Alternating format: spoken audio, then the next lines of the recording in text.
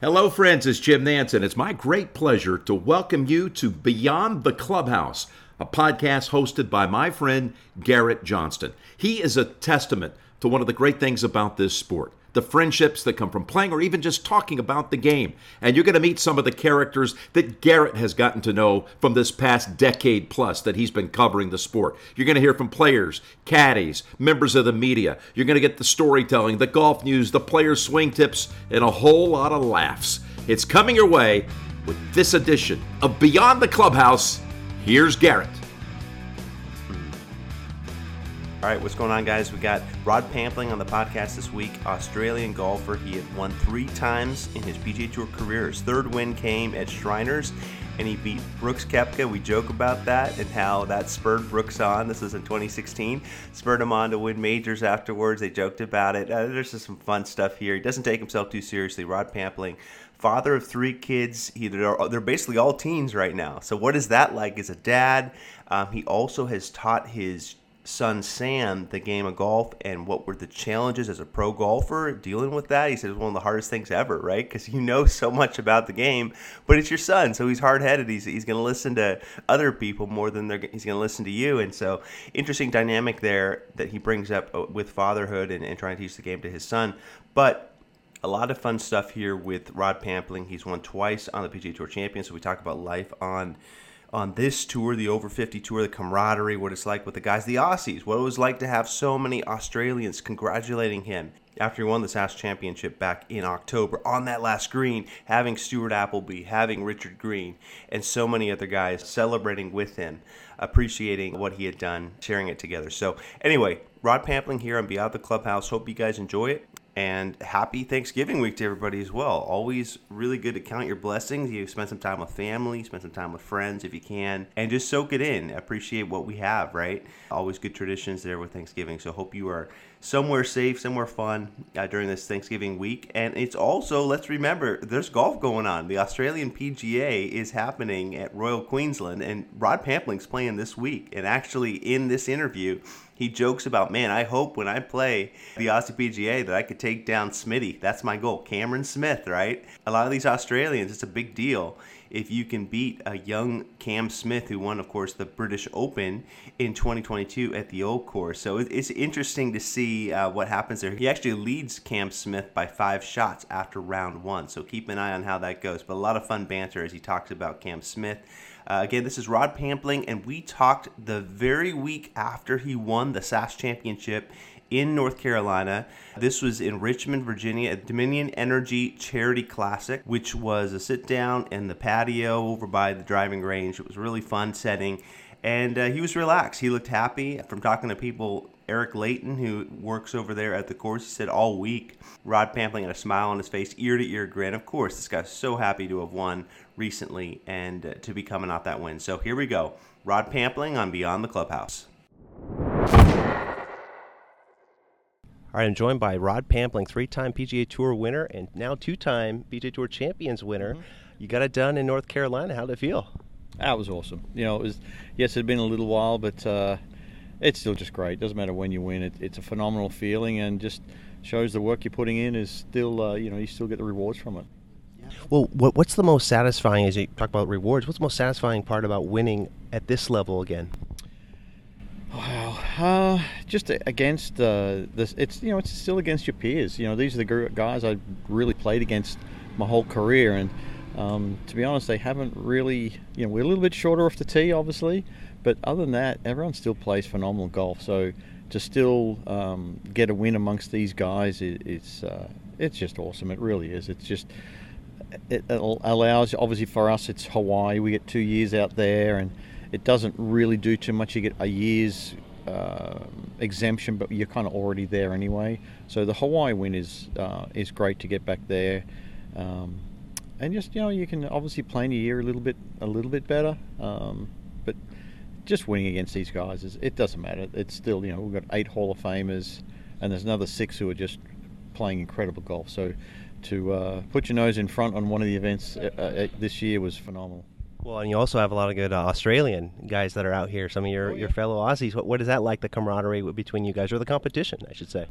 Well, it's always good. It's there are a few times we can have a sledge with each other that it kind of goes over the top of the other guy's heads. But when I finished, there was at least 6 or 7 guys sitting there. Alka was there, obviously, as a Kiwi, which was phenomenal. Which we all know as Australia and New Zealand, when we're fighting against each other, it's always intense, but we're always good friends afterwards. And then my good buddy Johnny Senden waited till the end as well. So. That was, it was just great to see him there, and the other guys just, alternate. Richard Green, I say, I'm just remembering who was there. So, it was great. I think Stewie Appleby's there was just, it was phenomenal. It really is. It's a fun time of the life to be in, and to win it is just, makes it a little bit extra special. And what it mean, as you kind of touched on there, what did it mean to have them there, kind of celebrating with you, just knowing that's a big accomplishment here? Oh, it is, and we all know it is. They know it is. Everyone else is. For these next few days, it was always everyone was saying congratulations. It's just, it doesn't matter where you win. It's still hard. It really is. So we have a little bit different issues than we did as younger guys. Body here and there, but we all know what we have, and it's as I say, it's always special to win. Well, you had mentioned one of your old coaches has always said, you're talking about. It's so hard. This game is so hard. One of your old coaches has said that if you could take the emotions out of this game, we'd be legends, right? Oh, yeah. Speak to the golfing audience about how you deal with that. Well, it's time. It's practice. It's on the range. Is learning to take expectations out of this game. It's how do you just turn up and play like a practice round in a tournament? And that's the key is, and thankfully my wife, being a clinical psychologist, over the years we've learnt how to deal with situations. I wouldn't say I'm a great student, but yes, when it comes time, and like last week, on Sunday, it was just great all day. I knew what I was doing out there. I was in control, just the breathing, the slow walking, it's pretty much everything you think you should do in sport, you do opposite with golf, and you'll be pretty close to being what you need to do to keep calm. It's the not slow over the ball, but slow to the ball, and just keeping a nice even pace. There's a few little things here and there. Now, for me, I always look up high. Just helps you breathe a bit more than looking down at the ground, kicking your toes, going, why me, poor me kind of thing. You always look up and be confident and smile. It's just little things like that just gets rid of the negativity and helps you concentrate a little bit more. And it's a minute amount that can have you win or lose out here. Well, speaking of getting rid of the negativity, I remember in 2014, 2015, you were going through some swing issues. Mm-hmm. It was really difficult to kind of figure out where you were at with that. How do you overcome that, and how do you deal with those demons? Yeah, well, at that stage, my original coach Gary Edwin, we'd spoken that week, and he explained that he was getting old and he just didn't want to travel anymore, and it was hard for him to get there. So, and luckily there was another guy, Alex Murray, who I still use to this date, was protege of Gary. So we just talked, and we started with Alex, and we kind of just revamped everything. Went back to square one. Basically, went back to when I first started with Gary and what we did there, and that was the process. And thankfully, it didn't take long to get the feels back. I think I was at home. My dad had passed away, so I went home for 6 weeks, I think. And the first event back, I was on the Corn Ferry, and I won that. I shot 25 under. So it was that then was we'd gotten over that hump of just trying to get whatever the little things had led into the swing and where it wasn't great, to now getting back to feeling like I could play again and compete. And then obviously Shriners was just a bit over a year after that, and it's just kept progressing. I feel now the game is really solid. It's just, we've got 72 guys out here, but it's good competition. There's 40 of those guys are solid players, and unfortunately the other 30 we just deal with injuries, so it's kind of that fluctuates throughout the week. But yeah, it's just been it's a journey. I think we all have in this game. It's ups and downs, and it's trying to stay up as long as you can. And thankfully, with the philosophy of my swing, which I learned from Gary, obviously is fantastic, and now Alex has taken over, and it's a very simplified swing, which I think is repeatable, and it makes sense to me. And that's the key, is finding whoever teaches you to make it, when you're listening, it makes sense. So that's okay. I get it. I understand it, and you can flow with it. Well, you had mentioned ups and downs earlier, just a second ago. One of those big ups you alluded to there as well, Shriners winning in 2016 on the PGA Tour, your last PGA Tour win. How did that feel to get that done? It had been so many years since your last win. Yeah, it was amazing. But as again, I think we got out of that not being able to play great golf where I wanted to be, to get into the situation where it was good, and then all of a sudden, not all of a sudden. Obviously, it was a slow build up, and then we started with 60 the first round, and it was great. And I just felt the comfort of I'm back in this spot, and I just went through all my mental notes that with my wife that we had to do, and just basically that's all I focused on. And the game, obviously, it's held up with the test of time, and the last, I think, 6 holes I one putted everything. And that's the thing. Amazing. Yeah, it is. And then obviously to hold that bomb on the last was just that putt was huge. That was the most exciting. We've all dreamed about that from 30 years ago as kids, making this long putt to win the tournament, and to actually do it was obviously Brooks Koepka was there.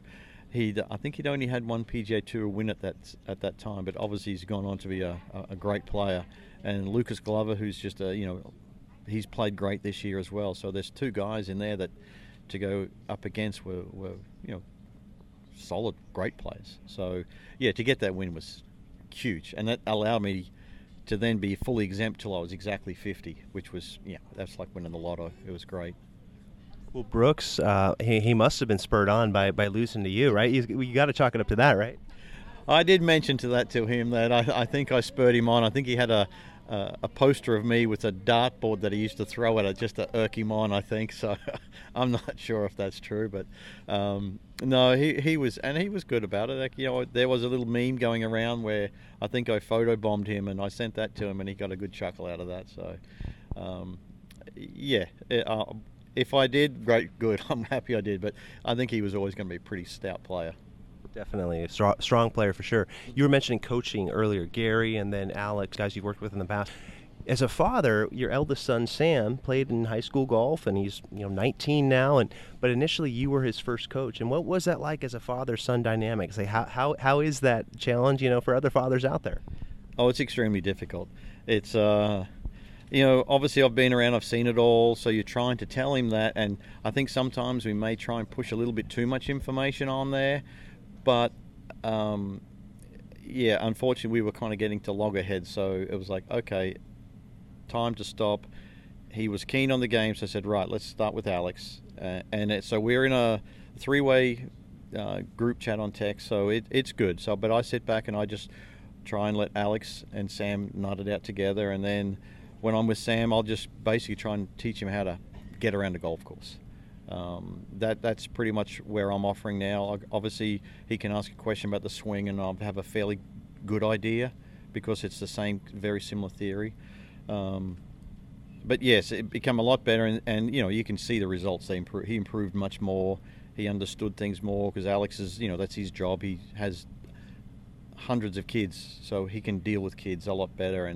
But it's the same, it's. Doesn't matter with kids. It doesn't matter whose kids you are. You tell them something and they don't listen, but someone else says the same thing and they listen. That's what my wife says about me. Yeah. Well, yeah, but no, and that's where we were. Whereas now it's 3 years on. It's been good. We can chat about different things now, and I can explain what Alex means if he doesn't quite understand it. But that's the process where I'm trying to get him to ask Alex so he can understand, so they can have their own relationship together. And is your son Sam, is he at university now, or where we find him? So he's over in Stockton, California, just south of Sacramento. So UOP? Yep. So he just 3 months now, I guess he's been in. So he's fresh. So he hasn't been great, but I would expect it to be a year before he gets comfortable. It's just because he didn't start until 13, 14. So he's a long one behind a lot of the kids in that area. But it's just learning golf. Golf is a game it's never ending. You always learn. So for him, he's at the infancy of it all. So yeah, I expect him, next year, end of next year, he'll start to play really well. You mentioned golf being a game where you're always learning. I think about you practically have 3 teenage kids now, 19, 18, and 12 roughly. What about as a father at this stage? Like what are you learning, or how is that for you?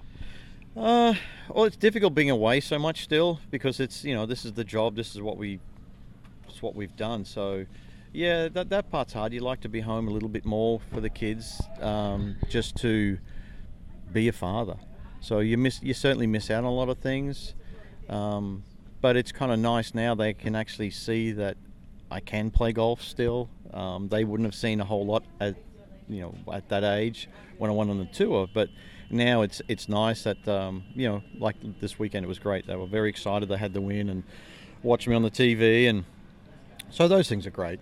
But yeah, just the being away is a little bit tough, but it's part of it, unfortunately. Well, speaking of being away, how often do you get back to Australia? What's usually your goal with that? Well, obviously COVID sort of shut us down for a few years, so I'll be heading back. We headed back last year for a short period, but this year is a little bit longer. So I'll definitely be going home, definitely playing the PGA, and that's the other stuff, a couple of little pro-ams here and there on the senior tour, but I just want to take a break, just to catch up with friends and family I haven't seen for that long. So, but yeah, definitely playing out Royal Queensland, home course. I'm just right around, so I haven't got to play it since it's been there. So I'm looking forward to take Smithy down. So I think you might have something to say about that, but okay, yeah, I'll try anyway. I know I'm a long way behind him in distance, but that's okay. It's I've played there a lot of times, so I know my way around. Yeah. Now, what do you like about the course specifically? It's different than we were used to playing. Obviously, it got redesigned quite a few years ago, so it's just there in front of you. It's nothing. You don't have to overthink it. It's a fun course to play, and you get on a golf course that you have fun with. You normally score well. So I just enjoy having some fun out there, and see how we go. Well, I would just say, as we look to wrap up here, when you think about sentimental memories on the PGA Tour, here we are at this stage, and you're almost your mid-50s now. Mm-hmm. You look back on the tour. I know there's the wins, but what kind of comes to mind sentimentally on the other younger tour? Oh, it's just the people you meet over the years. It's we've met so many great friends now, and you take the wins away from it all. It's obviously that's what it comes down to, having the people you meet over the years, and we've met so many amazing people over the 20 years of golf. It's been fantastic, and they all make you feel so welcome. It's been a great place to come and play, and thankfully play well enough to keep a job out here for this long. In the last couple minutes, just want to wrap up with different parts of the game and how we as amateurs can improve. Driving, we see amateurs struggle all the time, but what's a good advice with driving? Well, I think most times is if everyone just tries to hit it so hard. The game's all put on being hard. You got to hit it far, far, far. But it's being at your limitations. 80% is about as fast as you should swing a golf club, especially with drive. You let the shaft do the work. It's not the muscles. If once you get better, yes, you can incorporate that. But for the average punter, you stop hitting it so hard. You'll end up hitting it sweeter or more often, and then generally that's with the new driver and the technology of the balls, it's going to go a little bit more straighter. So generally that's the easiest way, is just keep it a little bit smoother. And then the last piece would be iron play. Like, how can we improve our irons when we're out there? It's just the same. It's the same, but it's getting the. We're all so unique with our golf swings. There's not many people that swing it the same, but it's just getting fitted properly. It's getting the right shaft for your swing, and that's because you'll grab a club out of wherever it is and you'll hit it and go, "Oh, that's good." So maybe that's the shaft that you need, and that kick point or whatever it is, that's the shaft that's good for you. So you get another one that's no good. It's that's the trial and error of this game. Whereas for us, yes, we have all this out here, and we get to choose it. Although I haven't changed much in my equipment for years, but because I just know what it is. But iron play. It's understanding your equipment more than anything else. Great stuff, Rod Pampling. Appreciate the time, and good luck the rest of the way on the PGA Tour Champions. Appreciate it. Thank you. All All right, my thanks to Rod Pampling for jumping on. I love how he's joking about the Australian PGA. See if he can take down Smitty. See if he can take down Cam Smith. That's actually going on this week. So we'll see what happens, what comes from that. But so interesting stuff, though. I like what Rod had to say, especially about family, as he talks about being a father of 3 that are basically all in their teens, how he's balancing that. It's tough being on the road so much. But it's nice he gets to go back to Australia on a week like this with that Aussie PGA going on. And, of course, Sam, his son, in college at University of Pacific in Stockton, on the golf team. And just, as he mentioned, it's just tricky. You're trying to teach him. You're trying to tell him what you know as a pro golfer, but he's only going to listen to so much. So interesting dynamics there, as Rod explains. So anyway, hope it was an enjoyable listen for you, and we'll catch up soon here on Beyond the Clubhouse.